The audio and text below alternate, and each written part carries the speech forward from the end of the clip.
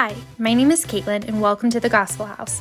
Our mission here at the Gospel House is to show the world that the gospel of Jesus Christ is enough, that in the gospel, we can find all of our deepest needs met as the entire church responds to and applies implications of the gospel. We would love to show it with you. Check out our website, www.thegospel.house, where you can learn more about us, find out how to connect with us, ask questions, see when and where our next meeting is, and give to help advance this gospel message of Jesus Christ.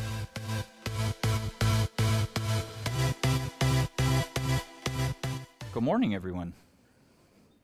How's everybody doing today? Terrible. It's much more honest. Yes.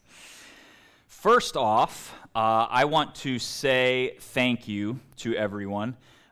So last week, if you were here for last week's sermon, if you weren't and you caught it on the podcast, if you haven't yet, you can go back and catch it on the podcast. But the intention of last week's sermon was really to get the point across that we as Christians are really crummy at sharing with each other what's really wrong with us, right? And so we need to be more vulnerable with each other. We've got a God who weeps with us, but we also have to weep with God. We need our hearts to be broken for the things that break God. But then on top of that, we also have to weep together. But part of weeping together is we've got to be humble enough to share with everyone else what's going on. And so the point of me last week saying, I'm not doing well, I'm not okay, I'm struggling, I'm tired, like all of that stuff was to really spur on vulnerability, right? If I stand up here and I'm vulnerable with everyone, that encourages everyone else to be vulnerable with one another. What I was not intending was to fish for help and to have such an outpouring of people who would say, hey, like, how can I help you? What can we do? We're praying for you. Like all of the things. I got so many conversations and text messages and phone calls and emails from people who are saying that. So I want to thank you all, and I apologize to all of you as well, because since that wasn't my intention, I did not have a list of things that I needed done that I could give to anybody who asked, how can I help? So I'm working on that list, so bear with me for a little bit. I told you all I'm really not good at asking for help, which also means I'm not good when somebody says, how can I help, of knowing what to tell them. So I'm working on that, so bear with me, and I'll get that down. But thank you to everybody who reached out, even if you didn't reach out and you just were praying, have been praying for me and Jana and the family. We love you guys.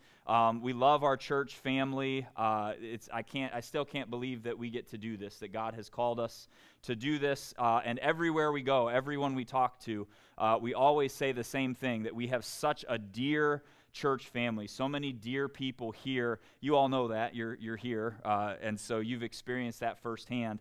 But we really do love you guys, and I thank you from the bottom of my heart for reaching out and checking to see how you could help. Now, we're actually entering into bonus territory today. The Blessed Sermon series was actually supposed to be done today. We were supposed to wrap it up and move on. But since last week, the Holy Spirit kind of changed our direction, sent us on a little detour.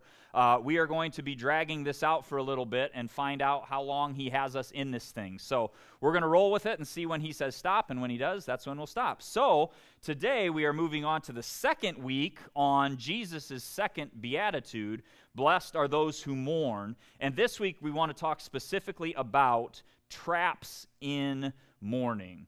So last week we talked about the blessing in mourning, which on the surface seems strange, right? When Jesus says, blessed are those who mourn, that doesn't seem like something that we would call blessed. But for myself, as I just stated, and also for many of you, when we had that extended prayer time at the end of service where you got to share and pray with one another, you experienced firsthand the blessing of mourning. And really, when you draw into community like that together, when you're vulnerable with each other, it's incredible the depth that is formed. It's super interesting to me because I'm gonna rag on this a little bit today, but we have this current church culture that's very much encouragement, but very little on the end of the other side of that. But what's interesting to me is that when we live in this culture where all we do is we lift up and all we do is we, stay surfacey and stay, it's the same way with marriage. Marriage is really a good illustration of this. But when I look at my marriage with Jana and my marriage is strong, rock solid, not because we've lived this happily ever after fairy tale. It's strong and it's solid and it's deep because we've walked through crap, right? We have walked through storms. But it's those storms that drag us deeper into relationship with one another. And so it makes sense, it stands to figure that if we as the body of Christ, like you did last week, if you get together with another individual and you share with that individual, I'm not doing okay, and you just bare your soul, I promise you, if you haven't already experienced, that relationship just went deeper, right? Not because you sat there and you were like, oh, everything's great, life's flower and rainbows and roses. That doesn't make relationship deeper. What makes relationship deeper is you say, I got skeletons in my closet, and I'm going to pull back a little bit and let you see some of them. And that forges a deep relationship. That's the blessing that comes when we share with one another. That's the blessing that comes when we share with God too, right? I was talking to Kurt last week, and he had talked with me about his mourning experience. But that in that mourning, he experienced God like never before. So while nobody wants to go through mourning, if you do it right and you hand it over to God, it draws you closer to Him like nothing else in your life. But we've got to do it right? And so today I want to look at some traps that we can fall into. We've got a God that weeps with us, and that is incredible comfort. But we've got to make sure that we mourn His way, because the world is going to tell you how to mourn, right? Modern psychology is going to tell you how to mourn, right? We have steps that we're supposed to follow for the grief process. And I'm not saying that's wrong. I'm not taking a shot at it, right? But we're told how to mourn. But are we listening to God? Are we listening to Him and expecting Him to tell us how to mourn? Because if it's not His, if we're not doing it His way, there can be no blessing in us. The goal of this is not to experience comfort, because the world will offer you plenty of comfort a variety of ways. We talked about this a little bit last week. And y'all, it ought to scare us how comforting the world's way of dealing with mourning can be, because it can pull you into these traps. And so we've got to make sure that we do this God's way. So let's look at these three things this morning. First of all, we've got to be careful of the first danger, which is an absolute refusal to recognize mourning. A refusal to mourn. And that is very dangerous. And guys, I think this is a bigger problem in the church than we give it credit today. And there's some sneaky theology in there that we're going to talk about that hopefully I'll shoot bullet holes through, and you won't.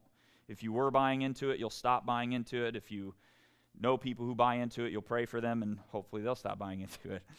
Second, there is also a prevalent mindset on the other side of the ditch, refusing comfort and staying in mourning instead of coming out of it. And then finally, if we're not careful, we can embrace all of the false comforts that the world offers instead of turning to find true comfort. So let's dive in. First up, refusing mourning.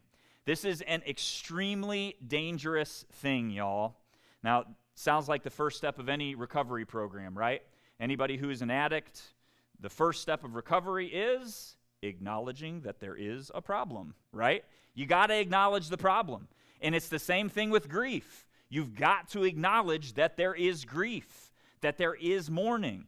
The problem is, in our church culture today, there is this non-biblical teaching out there, and it's sneaky, y'all. It is so sneaky. I've heard pastors explain it, and they do a good job explaining it, right? We talked about this a couple weeks ago. We hinted at it. We didn't really dive full length into it. But it's this idea, this hijacking of the power of positive thinking, right? We think positive thoughts, positive things happen, right? And so we tag along to this, well, I was made in God's image. And so God speaks things into existence. So since I was made in God's image, I can speak things into existence. And so and you've heard this before. Actually, I was listening to an interview yesterday. I was watching the Browns preseason game, and one of their guys got an interception, and the person was interviewing him on the sideline, and she's like, "Oh, you got a pick six?" And he's like, "Yeah, man, I told some of the players I was going to get a pick six coming back to Kansas City today, and I manifested that. Y'all, it's in the church. There are Christians that believe this. I'm going to manifest my miracle. I'm going to speak it into existence." And the opposite side of that, we're not going to speak negative things.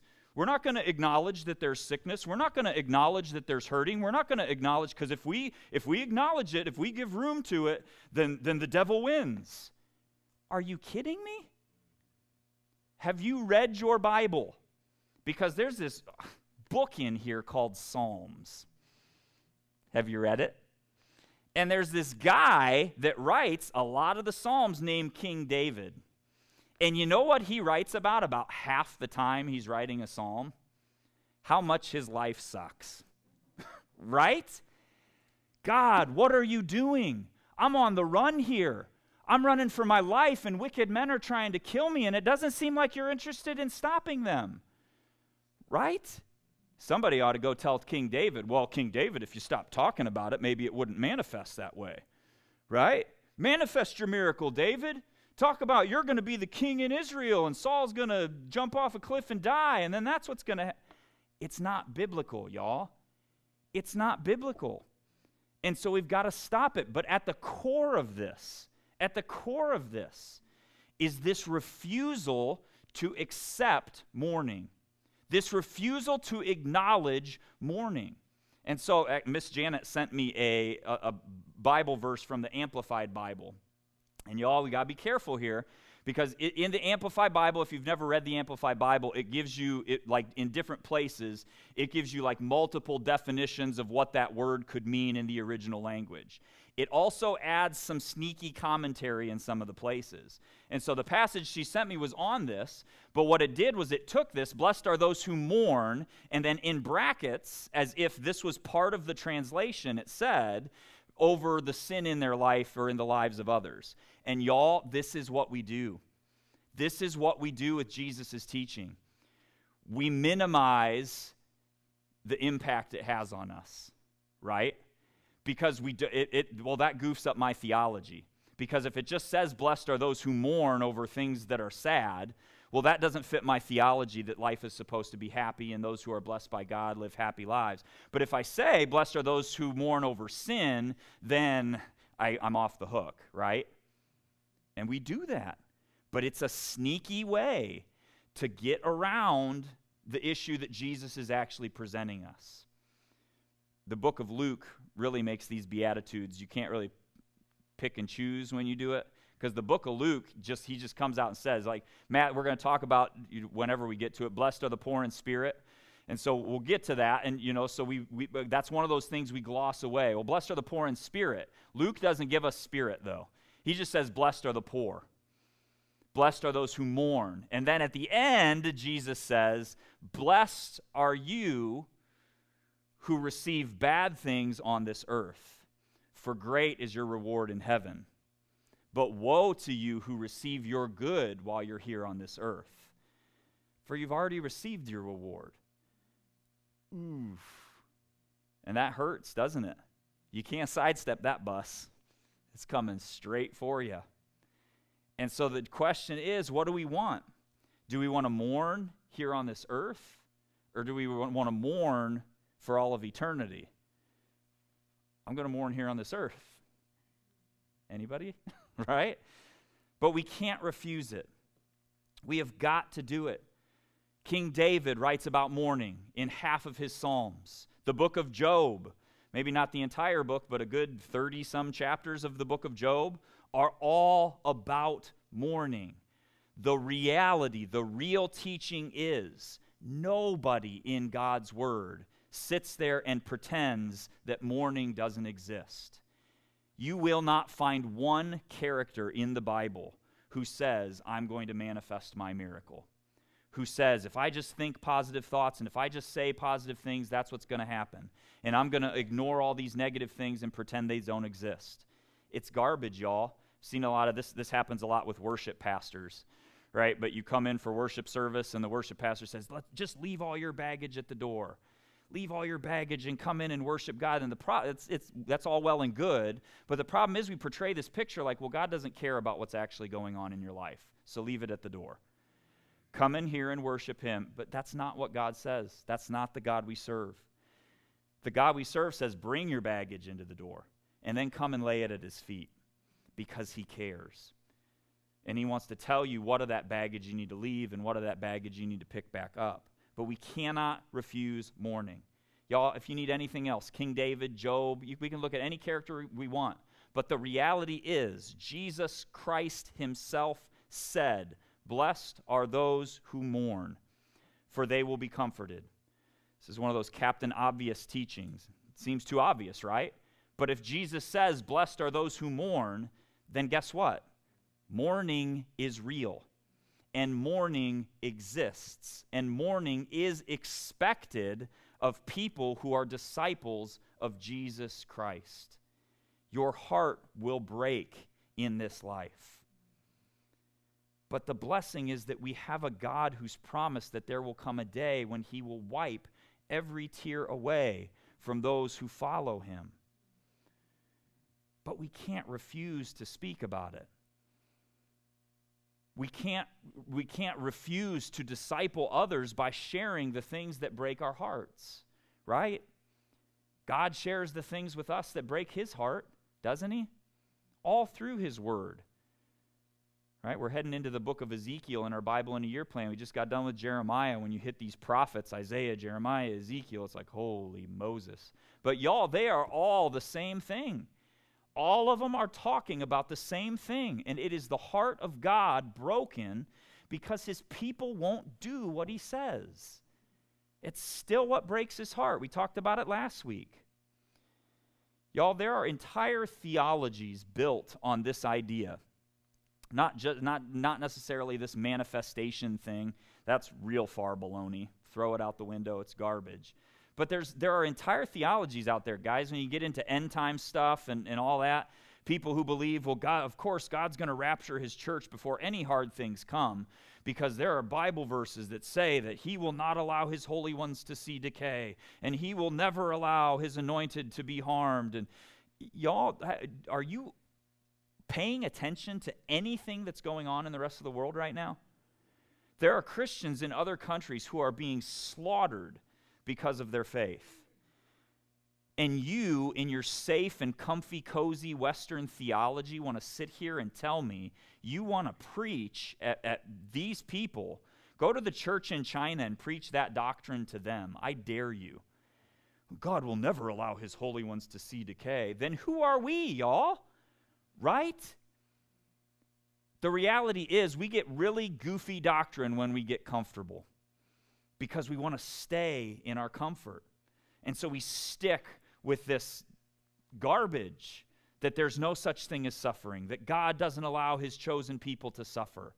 And then that gets us into real twisted theology where if someone suffers, it's because they've sinned, right? Have you guys heard that one?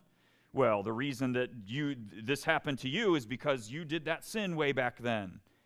So what Jesus did for my sin wasn't enough, right? And now I have to be punished for it? That's not theologically accurate, y'all. That's not what the gospel says. So we've got to be careful with this. The reality is, if you want true biblical teaching, there's much more of the Bible that says we should recognize and embrace our mourning instead of our rejoicing. Look at what King Solomon says in Ecclesiastes 7, verses 2 through 3. It is better to go to a house of mourning than to go to a house of feasting, because that is the end of every person, and the living takes it to heart. Sorrow is better than laughter, for when a face is sad, a heart may be happy. Y'all, there's a reason the church today does not preach very much in the book of Ecclesiastes. It doesn't line up with our comfortable doctrine, does it? It's kind of a depressing book. And it's because of passages like this. But y'all, if you are going to ignore parts of God's word, you are going to ignore parts of God. And we need all of God. We talked about this last week, but Jesus was born to be a man of sorrows, familiar with grief. But the crazy thing about Jesus is that his joy was unshakable. We don't understand this because we don't understand what the joy of the Lord really is today. We've equated joy of the Lord with happiness. And so as a Christian, if you're really going to draw anybody to Christ, you've got to be smiling like a maniac at all times and the happiest person in the world. It's not a reality, though, y'all. Jesus' joy was unshakable because his joy wasn't anchored to the things of this world. He could experience sorrow in this world and still have an unshakable joy because his joy was anchored to his Father, God, who is in heaven, which meant no matter what he experienced on this earth, there was nothing that could shake his joy, nothing that could steal it. So while our face may be sad here on this earth, the heart can be found happy because it's with God in heaven. Jana shared this in worship, I think, last week, but that quote from Charles Spurgeon, and he talks about this exact phenomena. And it's easy to see why it's so hard to understand for the world, right? Because it doesn't make any sense. In man's way of thinking, it doesn't make any sense. But this is how God does things. And this is Spurgeon's exact quote. He said, "The Lord's mercy often rides to the door of our hearts on the black horse of affliction." Those old-time ministers have a way of just, right? You're like, oh, happy, and then they just blast you. Often comes to us, rides to us on the black horse of affliction. Jesus uses the whole range of our experiences to wean us from earth and to woo us to heaven. Y'all, the church that refuses to mourn is a church that refuses to let go of the things of this earth. And in doing so, like we talked about 2 weeks ago, that is a church that is unworthy to inherit the earth. We do not embrace meekness. And so we aren't worthy to inherit the earth. But y'all, it goes deeper. Personalize it. Look at yourself. Because the Christian who refuses to embrace mourning is a Christian who refuses to let go of the things of this earth. And in so doing becomes a Christian unworthy to receive any of the blessings that God pronounces over us. It's real stuff, y'all. We have to acknowledge suffering is real. And the true Christian response is not to run from it, but it's to aim it and figure out how do we use this to do God's will. But there is an equal danger, and this is just as sneaky as the other one, and it is refusing comfort. There's a pretty popular passage in the book of Psalms, Psalm 30. It actually gets quoted a lot from those who refuse to acknowledge mourning, but I'm going to use it for the exact opposite this morning. It says this, "For his anger is but for a moment, his favor is for a lifetime. Weeping may last for the night, but a shout of joy comes in the morning." If you're a 90s Christian, you're singing it already, aren't you? I'm trading my sorrows, right? Yeah, you all know it. So you put it in a song, you trade your sorrows, you trade your shame, you're laying it down for the joy of the Lord, right?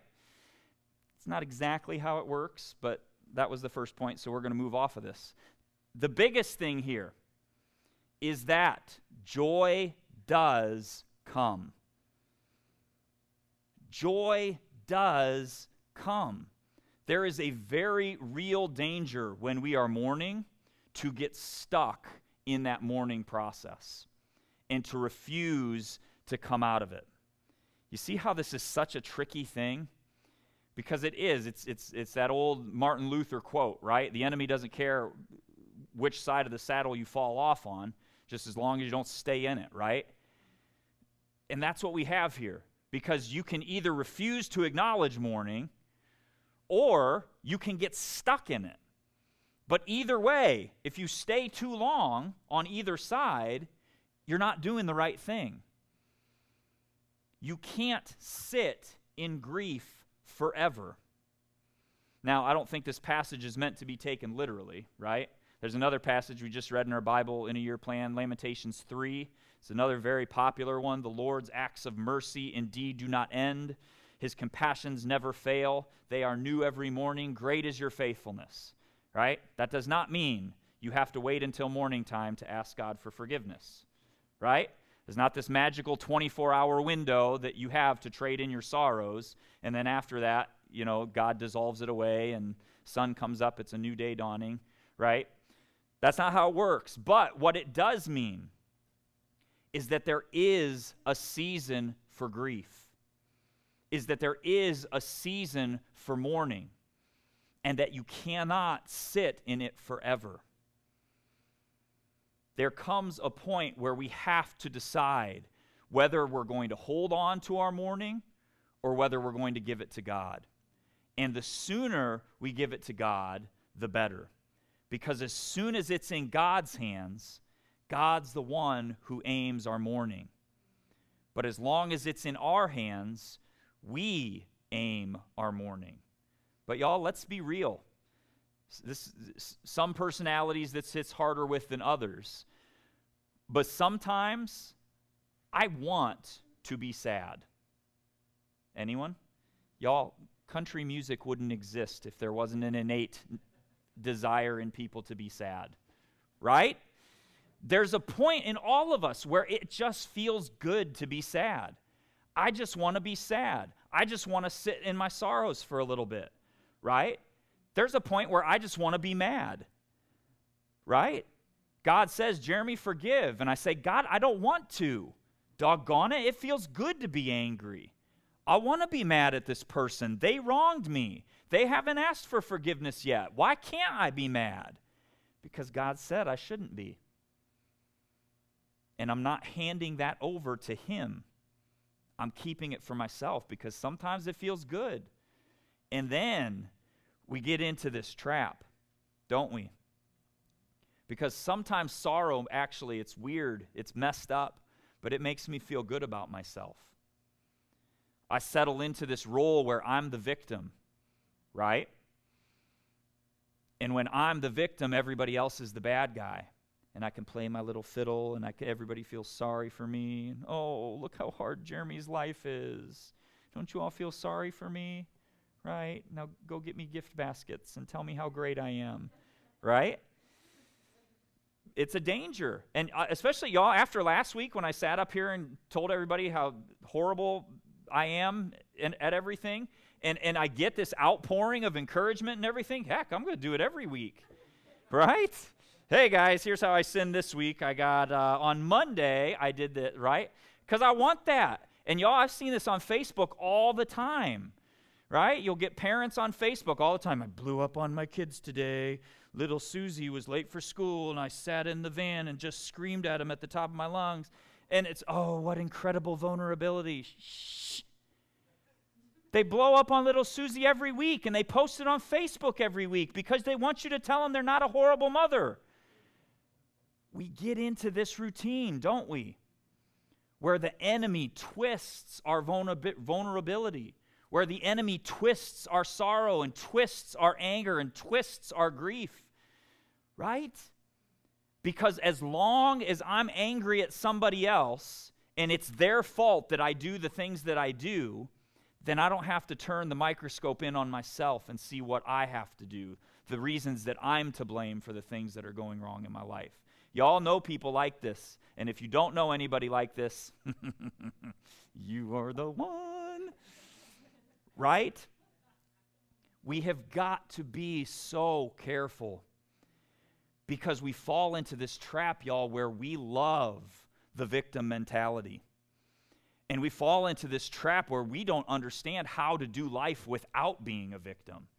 And so we actually manufacture ways to make ourselves the victim. We manufacture these fights with our neighbors and these fights with our friends and these fights within the church. Well, so-and-so said this about me, and so-and-so, right? It's always the person, oh, I hate drama. Baloney, right? And it's just as deadly as refusing to acknowledge it because it refuses to acknowledge that even our sorrow, even our grief, even our suffering is not ours. As Christ followers, y'all, your mourning isn't yours. You've got to give it to God, because that is the only way that we will ever get it right. We see this, right?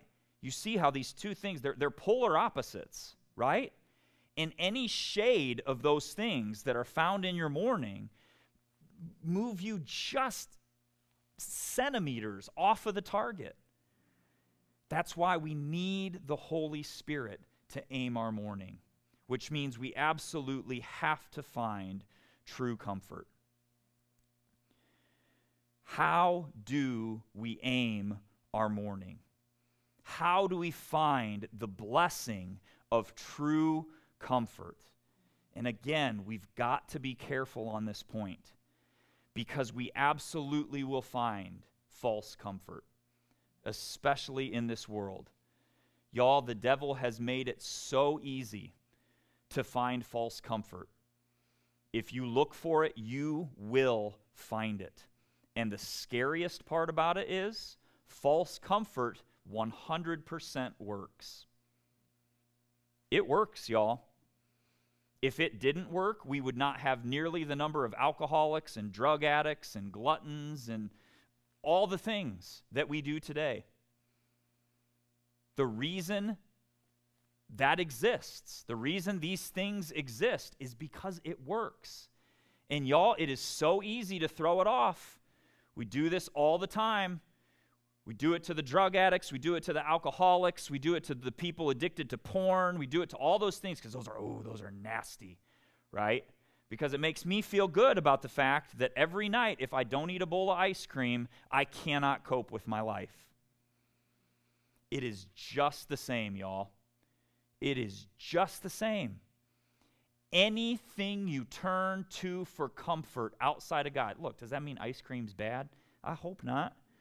I really hope not, because I like ice cream every now and then. I'm not like as crazy about it as some people I know, but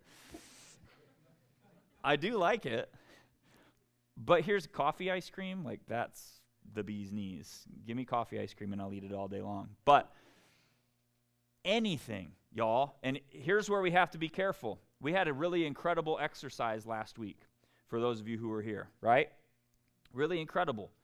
Where we sat there, we shared with one another, we bore our souls, and all of our deepest and darkest sins came out. I'm just kidding, that probably didn't happen everywhere, but maybe with some of you. But we did that, and it felt great, right? Be careful, y'all. There's this irks me. I'm sorry. I'm going to throw her under the bus, but sorry, not sorry. There's this psychologist out there who gives good psychological advice that gets portrayed as Christian psychological advice, and it is not. It is completely against what the gospel actually says, y'all. And Christians, we need to test these things, because I've seen far too many Christians dive headfirst into this. Dr. Caroline Leaf is her name, and she gives good psychological advice, okay? Good psychological advice. Not saying it's not, but here's the problem. When you're having a bad day, you need to call 5 of your best friends and have them all tell you something good about yourself, and that'll pull you right out of that. And the church promotes that. When you're having a bad day, anchor yourself in the opinion of other people. That is great gospel advice. False. Y'all see how sneaky it is? What if you call those 5 other friends, you're on the verge of suicide, you're ready to end it all, I'm done. You call those 5 other friends, and all 5 of them are having a bad day. Jeremy, I don't have time for you right now. Can you leave me alone, please? Jeremy, what is this stupid activity? I don't have time for this right now. Jeremy, you're really annoying with all these stupid questions you're always asking me. Then what happens, y'all? Nothing good, right? Because I have further anchored myself into a hope of this world. We've got to anchor ourselves in the gospel, y'all, which says that Jesus Christ loves me so much, he gave his life as a substitute for mine. That he gave up everything so that he could be with me forever. And that's a reality that will never change, no matter how bad or good my day is, y'all. That's the kind of anchor we need to drop. But we can find false comfort in the opinion of our friends, right? If I get up here and Kurt comes up and prays with me today and I bare my soul to him and he says, oh, Jeremy, don't worry about it. You got this, buddy, right? But the Lord says, Jeremy, you do need to worry about this because you don't got this. And if you keep going down this road, you are going to lose everything. But if Kurt never stops to ask God what he's supposed to say to me in my grief, if he never stops to ask the Holy Spirit, what do I need to pray for Jeremy about right now? Then I don't get what I need. And just because Kurt and I are brothers in Christ, does that mean that when we talk, that's God's in the midst of it? No, right? I can give any of you worldly advice. You want to come up to me and ask me what I think? Sure. But I don't want to give you worldly advice. I want to give you godly advice. Which means we have to ask the Holy Spirit what to pray every time before we pray. Y'all, we cannot afford to miss this. We can't afford to miss it.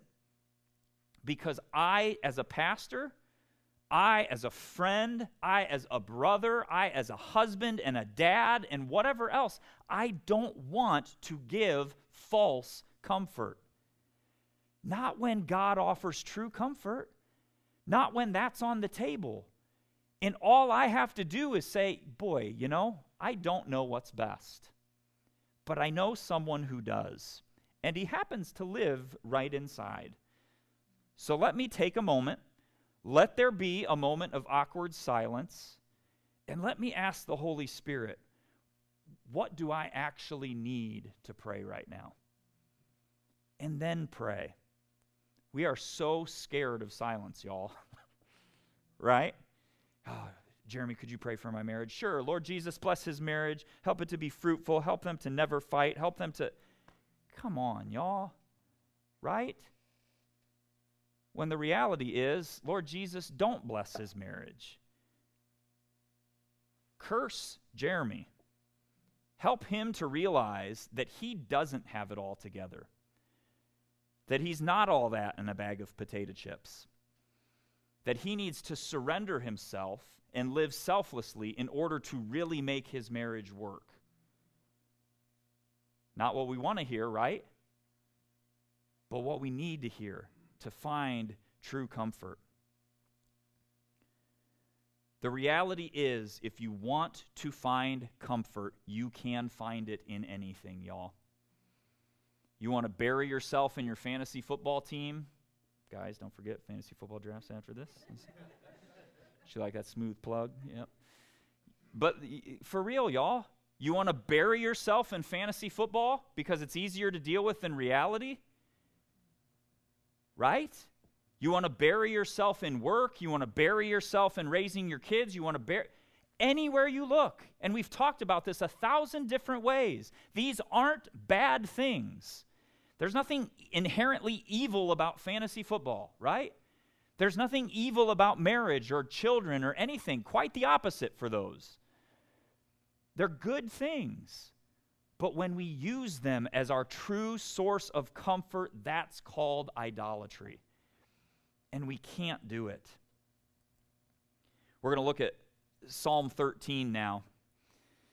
We're going to check it out, but just so you know, this is one example of one psalm.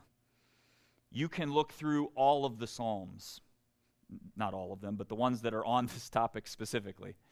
But you can look through them, y'all, and I challenge you, go check them out. If you're taking notes, you can jot these ones down. These are just a couple good ones off the top of my head. Psalm 23, that's a super popular one. But Psalm 23 is a great psalm to look at that talks about suffering and that talks about where to find our true comfort. Psalm 23, Psalm 30 is another one. Psalm 56 is another one. Check those ones out if you've got time this week. You can comb through any of the Psalms, y'all. Here's what's interesting with the Psalms. Who wrote the Bible? Holy Spirit is the correct answer, right? The Holy Spirit wrote the Word of God through men. So guess what the men who wrote the Bible through the power of the Holy Spirit, guess what they didn't miss? The aim, right? So guess what these Psalms hit in their sorrow every time? The bullseye. Look at Psalm 13. Forgot which one I did real quick. This is from King David. He says, "How long, Lord, will you forget me forever? How long will you hide your face from me? How long am I to feel anxious in my soul with grief in my heart all the day? How long will my enemy be exalted over me? Consider and answer me, O Lord my God. Enlighten my eyes, or I will sleep the sleep of death." Anybody ever been there? Right? When Jan and I were going through, we had trouble getting pregnant early in our marriage, and we walked through miscarriages quite often. And when we were walking through one of them, Jana had told one of her friends, "I just kind of feel like God's forgotten me." And that friend went to a advisor of them, was like, "I am so worried about Jana. I think she's starting to walk away from the faith." Right? But what's David saying here?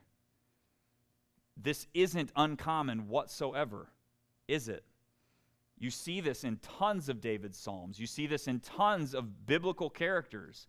God, what are you doing? God, I am crying out to you right now because I don't know where you are. I can't see you, and I feel like you've forgotten me. Has anyone ever felt that way? Can I encourage you? Don't pretend you don't. Don't ignore your sorrow. Don't ignore your mourning. What do all of these people do with these thoughts? They take them to God, right? They pray to God, "God, I feel like you don't see me right now.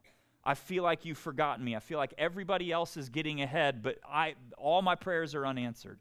Everything I want, God, everything I've asked for, I feel like you've forgotten me." He continues, "My enemies will say, I have overcome him. My adversaries will rejoice when I am shaken.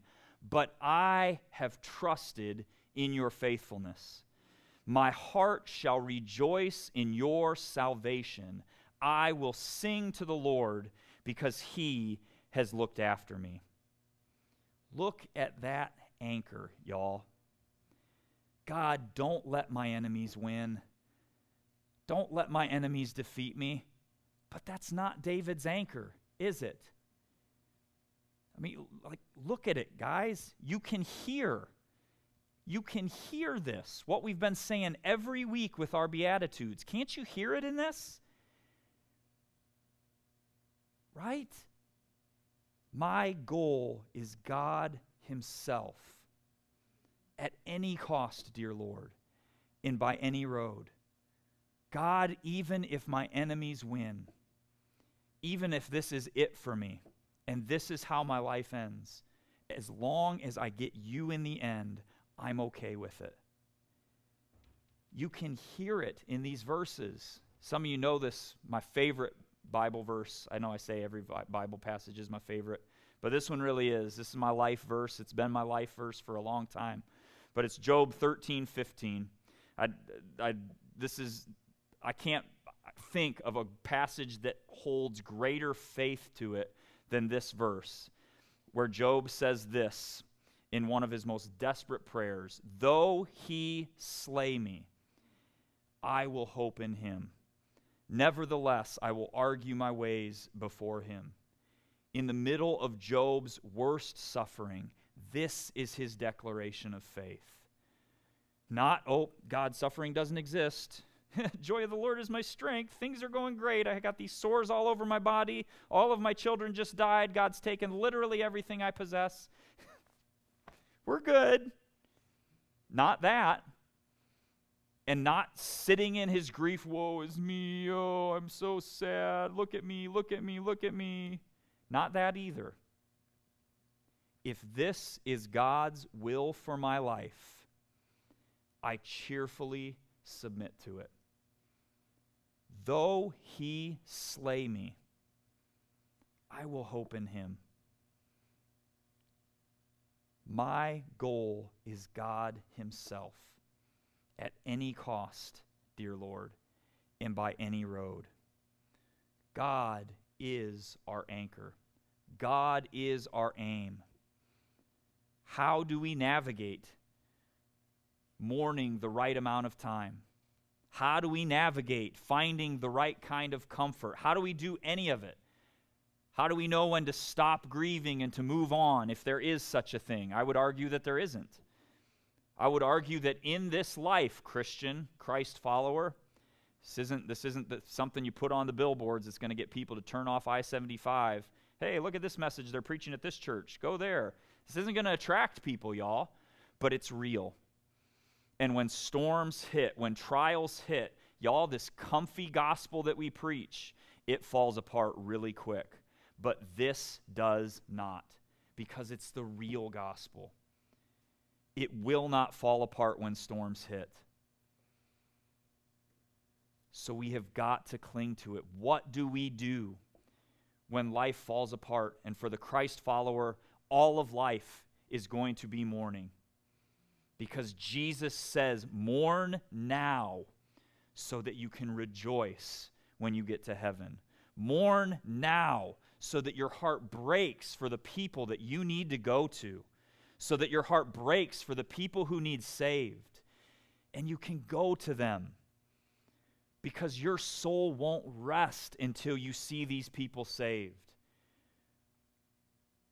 Mourn now so that you can rejoice for all of eternity. Life for us, Christian, is mourning.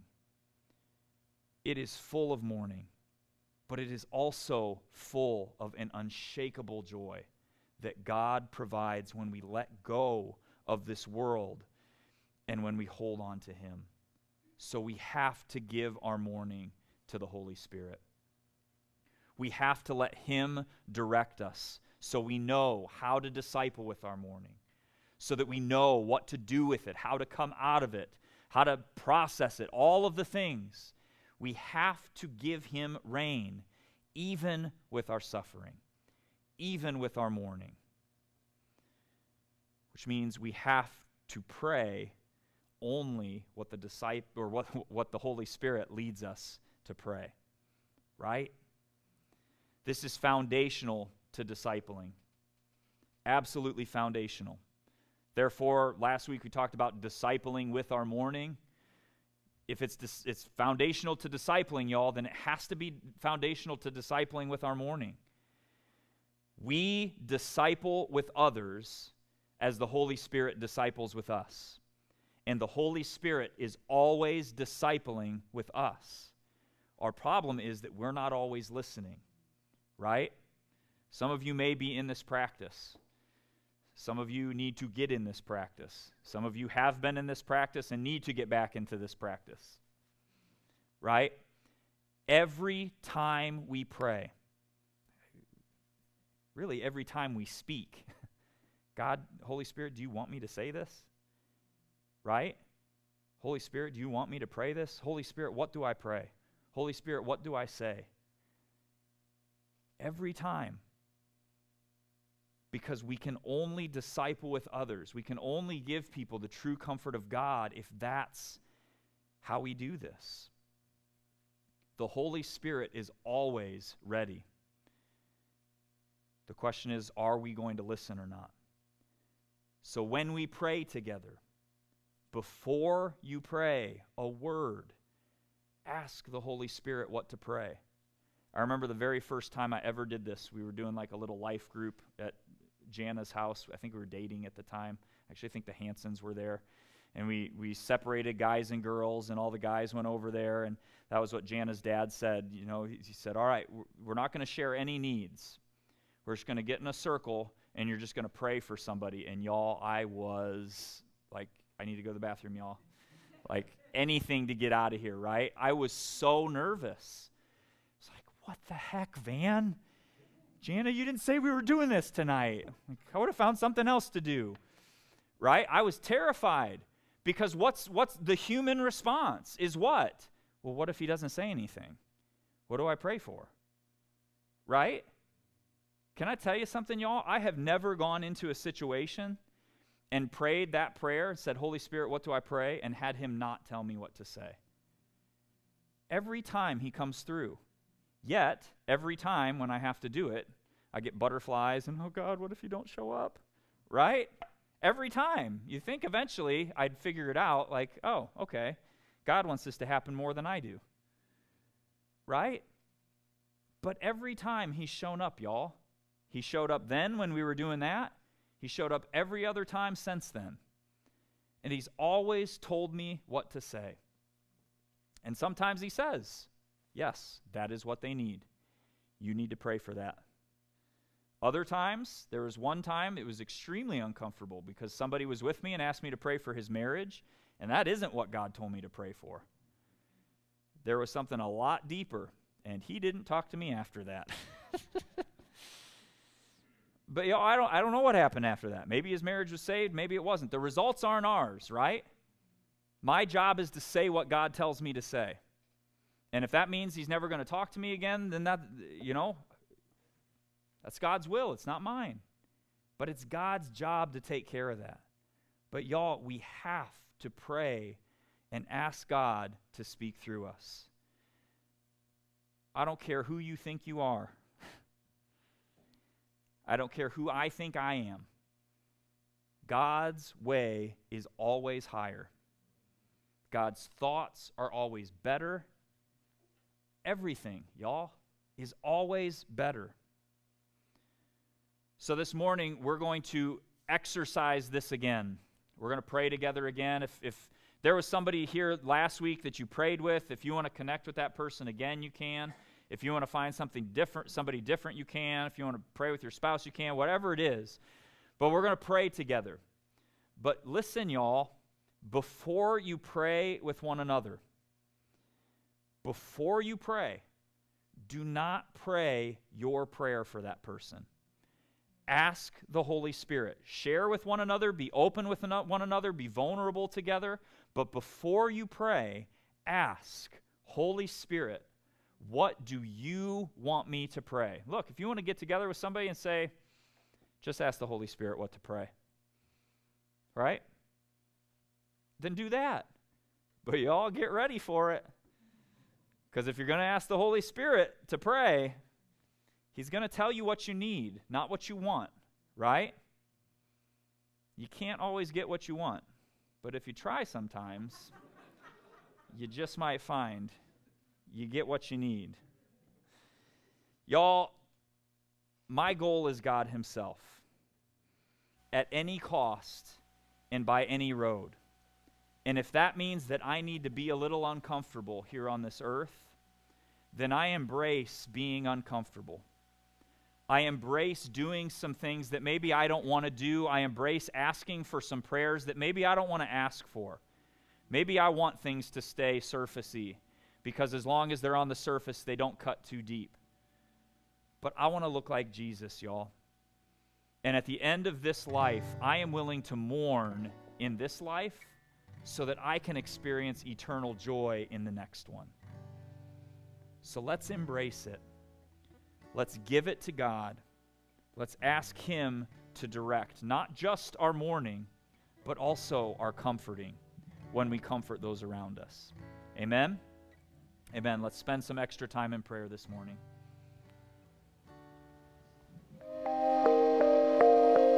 Thank you for listening to the Gospel House podcast. We pray that you are pointed to Jesus and will apply what you learned to look more like Him each and every day. If you found today's message impactful, do us a favor and hit the follow button, leave us a rating, and write up a review to help others find our podcast. You can also help us by sharing the podcast so that together we can show the world that the gospel of Jesus Christ is enough. If you have any questions or comments, we would love to hear from you. Head to our website, www.thegospel.house, /connect. Fill out the form and someone from our Gospel House family will connect with you. God bless you, and remember, the gospel of Jesus Christ is always enough.